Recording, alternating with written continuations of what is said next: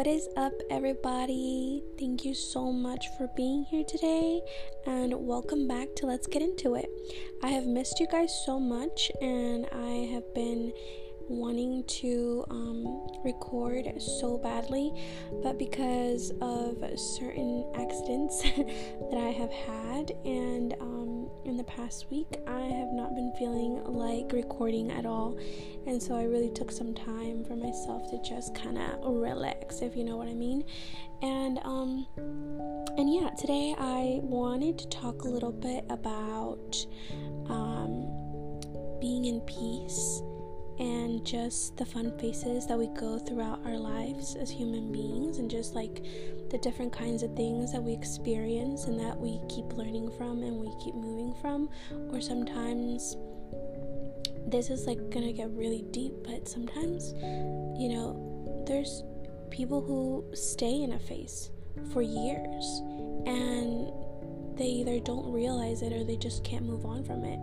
And I think that that's just, not only is it really painful to watch, but it's also kind of confusing in a way, because you really don't know how to help necessarily, but you are there for them, if that makes any sense. But before I get started into that, I wanted to start with my fun fact. Remember, I said I would do a fun fact. And today's fun fact is about fungi. And if you don't know what fungi is, it's fungi. It is a bacteria that decomposes things. And this one is called, it's basically a type of fungi that controls the minds of insects, and it's called Ophiocordyceps, and it's a it basically gets into the nervous system of the insect, and then once it enters the insect's body, it has to take over the body for 9 days, and once that is complete, it takes control over the host and its movements. And according to the National Geographic, it forces the ant or whatever insect it has taken over to climb the trees, and then it starts to convulse, and then it falls into a cool moist soil below where the fungi thrives. And once there, the fungus just waits until exactly the solar noon to force the ant to bite a leaf and wait for death. That is the most cruel, beautiful, and craziest thing I've ever heard, because I guess zombies do exist in this little world with fungi, and that is really scary. But that was a fun fact of the day for that. But yes, back on track. So I have spent about a year, and I still have not finished this book, but I am literally almost to the end of this book, and it's called Being Peace by Thich Nhat Hanh. And if you don't know who he is a monk who teaches people about the world of mindfulness and time, and it is the most peaceful book I have ever read, and it is so beautiful. It is so nice to read, and it comes with a little quote that I want to read.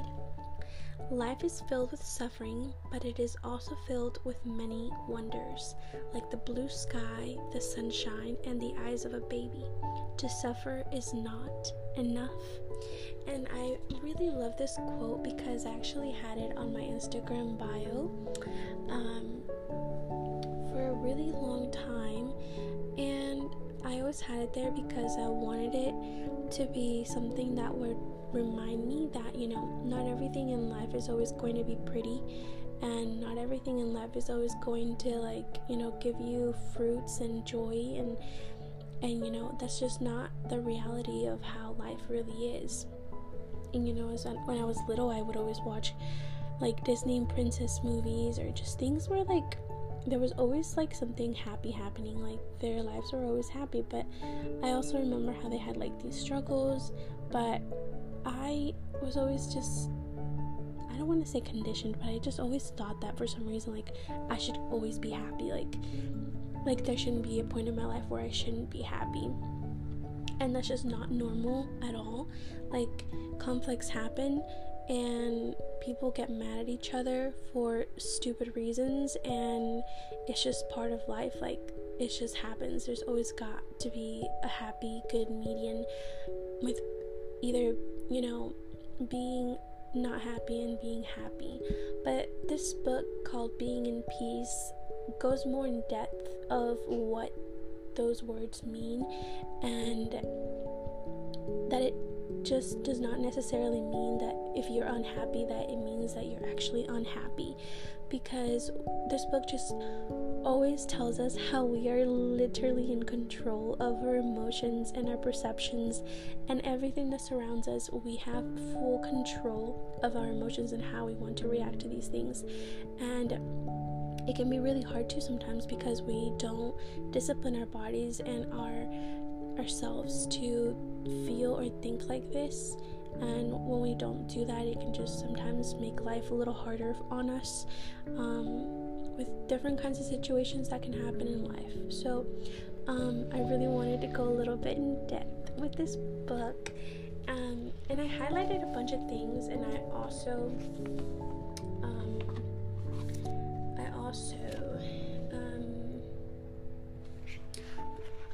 bookmarked some stuff.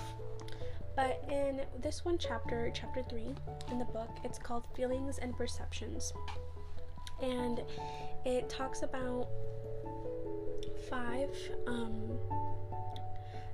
beings of composed forms. So this means that our body has 5 senses, organs, and a nervous system: feelings, perceptions, mental formations, and consciousness. And it explains the feelings and perceptions that go within those senses. And it just talks a little bit about how, as humans, we always have feelings. We can be happy, and sometimes we're sorrowful, sometimes we're angry, irritated, or afraid. And this can make our minds and our hearts feel like we're feeling these feelings of unhappiness, and we just really don't know how to deal with them. And the book goes more in depth of how to practice this meditation and how to be aware of each of these feelings that we're feeling, and how we need to really go in depth in learning how to discipline ourselves to feel better. It says here, and I'm so sorry for saying the name wrong, but the Abhidharma writing of Buddhist psychology says that feelings are of 3 kinds: pleasant, unpleasant, and neutral. And when we step on a thorn, we have an unpleasant feeling. When someone says something nice to us, "You are very smart," or "You are very beautiful," we have a pleasant feeling, and they're neutral feelings, such as when you sit there and you don't feel either pleasant or unpleasant. But I have read the Abhidharma and I have practiced Buddhism, and I find that this analysis is not correct. This is what the book says. And so called neutral feeling can become a very pleasant if you sit down very beautifully and practice breathing. So this book goes more into the depth of breathing and smiling, and how you can be very happy when you sit in this way and you're aware that you have a feeling of well-being, that you don't have a toothache, that your eyes are capable of seeing forms and colors. Isn't that wonderful? To be happy about the most simplest of things that we don't appreciate on an everyday basis. Working in unpleasance, it can give you a feeling of suffering. For other people, if they are forbidden from working, it is unpleasant. If you forbid me from buying books or gardening, from writing poetry, from practicing walking meditation, from teaching children, I will be very unhappy. And that can be very pleasant to do. To work is pleasant. and it depends on the way you look at it. We call seeing a neutral feeling, yet someone who has lost her sight would give anything to be able to see, and if suddenly she could, she would consider it a miraculous gift. We who have eyes capable of seeing many forms and colors are often unhappy, and if we want to practice, we can go out and look at leaves, flowers, children, and clouds and be happy. Whether or not we are happy depends on our awareness. When you have a toothache, you think that you're not having a toothache and will make you very happy, but when you don't have a toothache, often you are still not happy. And if you practice awareness, you suddenly become very, very, very rich and happy. So practicing Buddhism is a clever way to enjoy life. And that is what this book is about. It goes about Buddhism because Buddhism means breathing and being happy and seeing the world in different perceptions. Practicing Buddhism is to be alive in each moment, and I freaking love that so much, because not only does it just make you see things differently, it also makes you feel so much better. In order to have a correct perception, we need to have a direct encounter. So when you look at the night sky, you might see a very beautiful star and you smile at it. But a scientist may tell you that the star is no longer there, that it was extinct 10 million years ago. So our perception is not correct. And when we see a very beautiful sunset, we are very happy, perceiving that the sun is there with us. In fact, it was already behind the mountain 8 minutes ago, and it takes 8 minutes for the sunshine to reach our planet. The hard fact is that we never see the sun in the present. We only see the sun of the past. I mean, I'm telling you guys, you really need to order or go get this book. It's called Being Peace. By Thich Nhat Hanh, and he is a great monk who has so much wisdom and teaches you things that you just don't really think about every day, and it really makes you see life just so much more differently. And the reason I brought this book up was because it really did teach me a lot when it came to just being with myself and realizing like the different things that I went in through my life and what it has taught me. And it feels not too long ago, but like I literally went through a very scary phase where I really didn't know who I was, and I doubted myself, and I went through a dark hole of like disappointment every day within myself because I was just so lost. I didn't know who I was. I was not confident in myself. Like I had no sort of idea of what I wanted to do with my life or myself. I didn't know what direction I was heading towards, and I was just deep down there in those like bushes where I was lost, and I just didn't know how to get myself out. And the only way that I saw myself being free from thinking these feelings and from feeling these feelings was to just go out and party. And I'm not saying there's nothing wrong with going out and partying, but I was using it in a negative way, not a positive way. I was using it as a way to escape what I was feeling, and I was ignoring my responsibilities. I was ignoring myself and the attention that I was not giving to myself, the love that I was not giving to myself, and I was just hurting myself. When I thought that I was doing good for myself, I was not actually helping myself, but I was doing the opposite of that. And it took me about 1.5 years to realize that. And it might not seem like a long time, but when I look back at that, it honestly was a really long time ago. And I'm so happy that I was able to wake up from that and that I was able to get myself back on track, because it made me realize that I was not being good to myself and my body.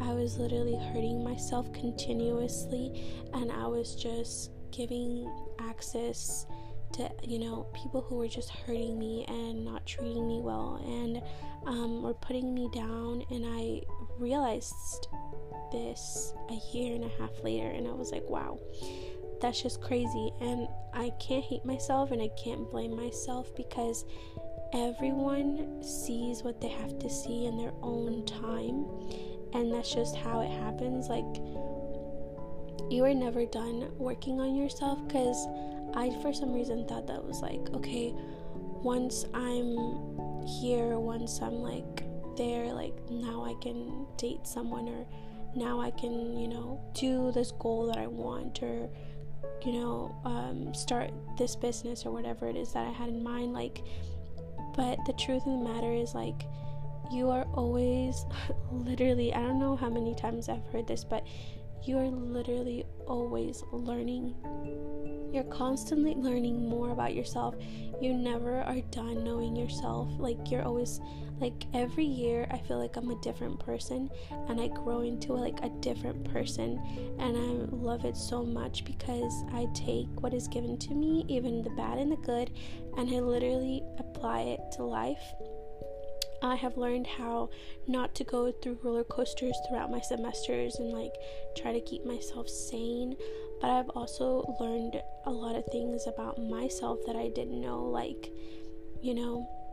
doing things that scare me. It's one of those things that to this day, leadership, taking on a leadership like role has always scared me, but recently, these past months, I have been taking up that role and like applying it, and it's felt really good, because it just gave me that confidence boost that I needed to know that I am in charge, and I can also take charge if I want to, and it's okay to feel that, but it's also important to get out of that and really try to get ourselves out there, because if we just stay stuck in this idea that we have that we're not good enough, or that these things are going to happen to us and they're just going to keep happening to us, and that there's just nothing that's going to change that, we're just basically calling that energy towards us, and we're giving ourselves not really a lot to go for, and we're selling ourselves short. And it's so sad to see that, because we have the potential as human beings to grow and to do so much, and we see it all the time. Like, we see so many people have success every day. People get famous for, a lot of people say stupid things, some people will say really cool things, like, but people are out here trying to get their dreams and trying to make things happen for themselves. So it's not fair to put yourself down and not give yourself a chance to try, because what I've learned is that you can have a dream and you can dream it forever and you can die with it, or you can try to make that dream come true and make it life and do something to make it happen. Or you could literally just stay like that, always think that idea that you're gonna do it someday, but you always put it off to the side, and then it never happens. And that's the most saddest thing ever to see. And I, for myself, have seen this happen, especially with a very person that I know, that I guess I don't even know how to explain it. I guess I should really love, but at this point I really don't have any sort of attachment or feelings towards that person. But my dad, he's that kind of person that just takes and takes and takes from you, and he never gives. And he says exactly the opposite of what I'm saying right now. But it was honestly really sad to just see him suffer and just hurt himself in that way. And he would always want these things, but he would never do more to help himself, if that makes any sense. But yeah, I guess what I'm trying to get to here is that we go through different phases in life and we learn from them, or we can either just throw them away and act like it never happened and just keep doing the same thing we have been doing for years. But, it's okay to go through those phases, and it's okay if it takes you a year and a half, or a little bit longer. But it's also important not to stay there for too long, because it can really, really hurt ourselves, and it just becomes harder to get out of that the longer we stay there.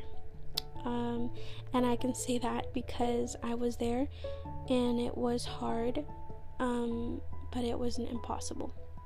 It was hard to get out of that mindset that I had told myself that it was okay to be in, and that it was okay for people to just use me in that sense or that form. And I learned that I'm more special than that, and that I need to respect myself a lot more, because if you respect yourself, people are going to respect you. And if you don't respect yourself, people are just going to keep, disrespecting you and taking you for granted. And it's just like, one thing I've learned is no one is going to have your back more than you do. Like, I continuously, to this day, I can say, like, I always have to stand up for myself, and I always have to, like, set boundaries. And sometimes I let myself, only on certain situations, not to have those boundaries at 100, because I know that I can stop myself from going to that place again. But it's very rare that ever happens to me. But I can say that, it's not worth it at all. And if you're having a hard time, I really recommend you reading this book, Being at Peace, because it really helped me a lot, and I hope it helps you guys a lot. But I will be ending this episode right here, you guys. Thank you so much for listening to me, like I always say, and I will see you guys on the next episode.